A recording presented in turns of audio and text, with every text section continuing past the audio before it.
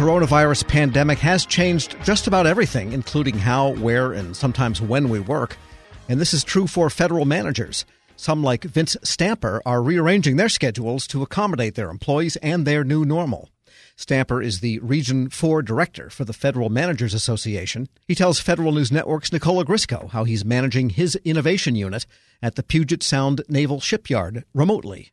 I definitely have to be flexible on my hours. I find that I basically kind of split my day into two halves, morning and an evening, just because the team has different needs.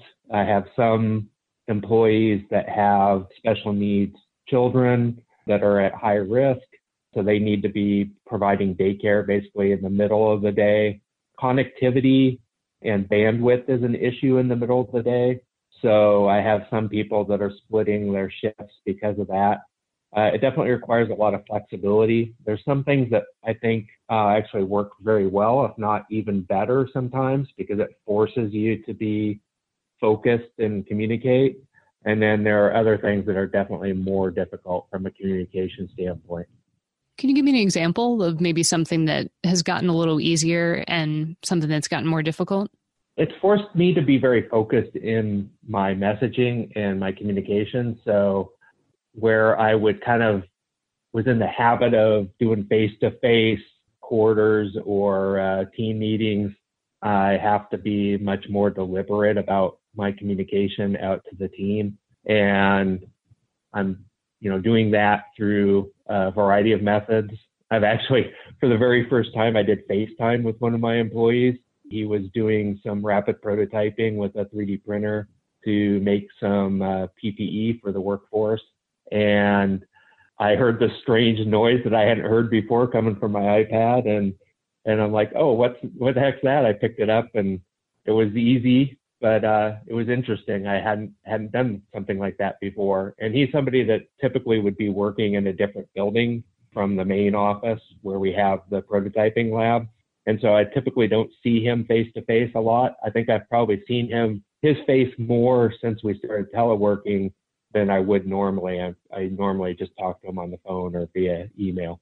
I wanted to get to something that you mentioned about some of your coworkers, they may have kids at home and that kind of thing. I wonder how you've managed, around that, being flexible with them, but then also expecting that they'll get their work done. We were actually in one of the states that implemented stay at home and shut the schools down very early.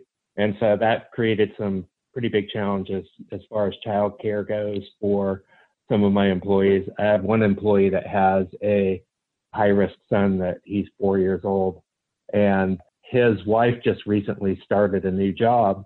So now all of a sudden you don't have childcare, you don't have the co-op preschool that the son was attending, and the older children are out of school.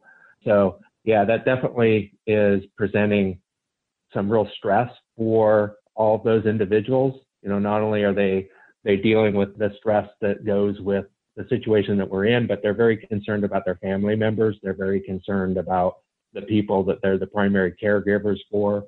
So it sounds like you really have to be flexible and maybe think more creatively than you had in the past as far as just work schedules and actual work that they're doing. Oh, absolutely. The nice thing is the nature of the work that I do, industrial engineering, process improvement, is all about finding really creative solutions. So, having done that for many years and having a personality that really fits with that, I was always kind of a square peg in a round hole in kind of a military environment. I think I freak out some of my fellow leaders at times with the ideas that I'm willing to consider.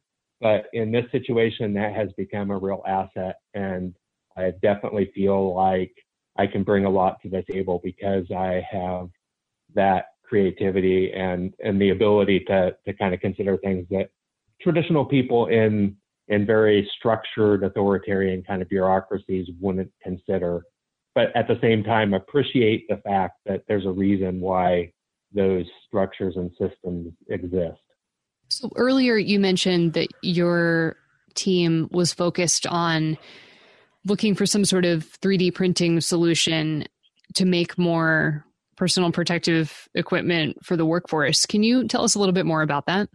This is really a passion of mine, and, studying and being in the industrial engineering field for about 15 years, I'm fascinated by how the public sector can respond to emergencies.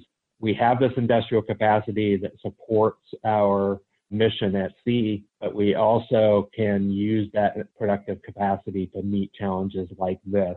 One of the first shipyards that actually started deploying some of their 3D print capability was Portsmouth Naval Shipyard, also Keyport Warfare Center. Those are both organizations that have been acknowledged in the media and in the news stories.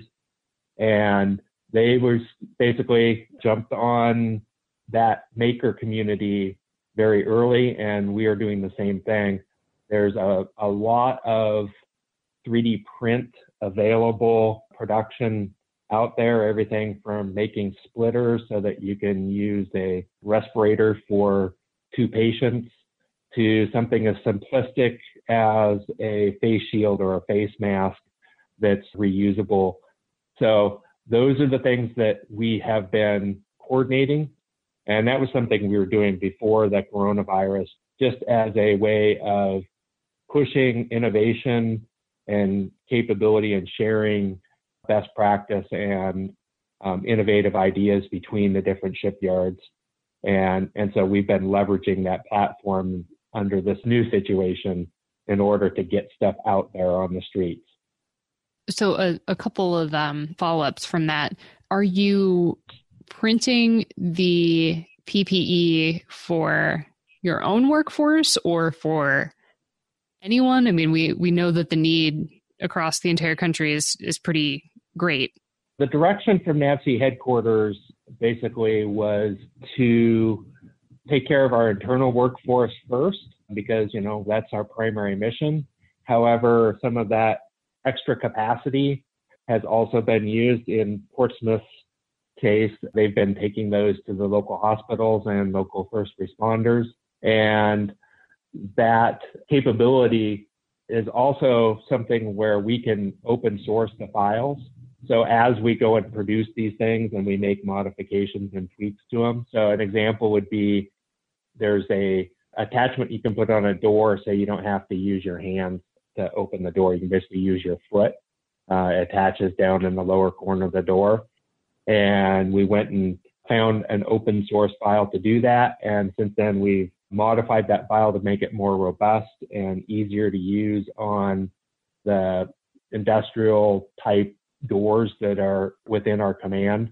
And so it isn't just about us having 3D printers. There is a whole community of people out there that want to make a contribution. Where I'm sitting right now, I can see the 3D printer that my son built for me for Father's Day last year. And I'm going to be firing it up over this weekend and making some stuff personally that I am certainly willing to share with the community. Vince Stamper is the Region 4 Director for the Federal Managers Association, and he's also an Innovation Program Manager for the Puget Sound Naval Shipyard, speaking with Federal News Network's Nicole Ogrysko. Check out Nicole's story at federalnewsnetwork.com. And stay up to date on your agency's latest responses to coronavirus. Visit our special resource page at federalnewsnetwork.com. This episode is brought to you by Zelle. Whenever you're sending money through an app or online, it's important to do it safely. Here are a few helpful tips. First, always make sure you know and trust the person you are sending money to. Second, confirm you have entered their contact details correctly. And finally, if you don't trust the person or your recipient is rushing you to send money right away, think twice before sending money through an app or online.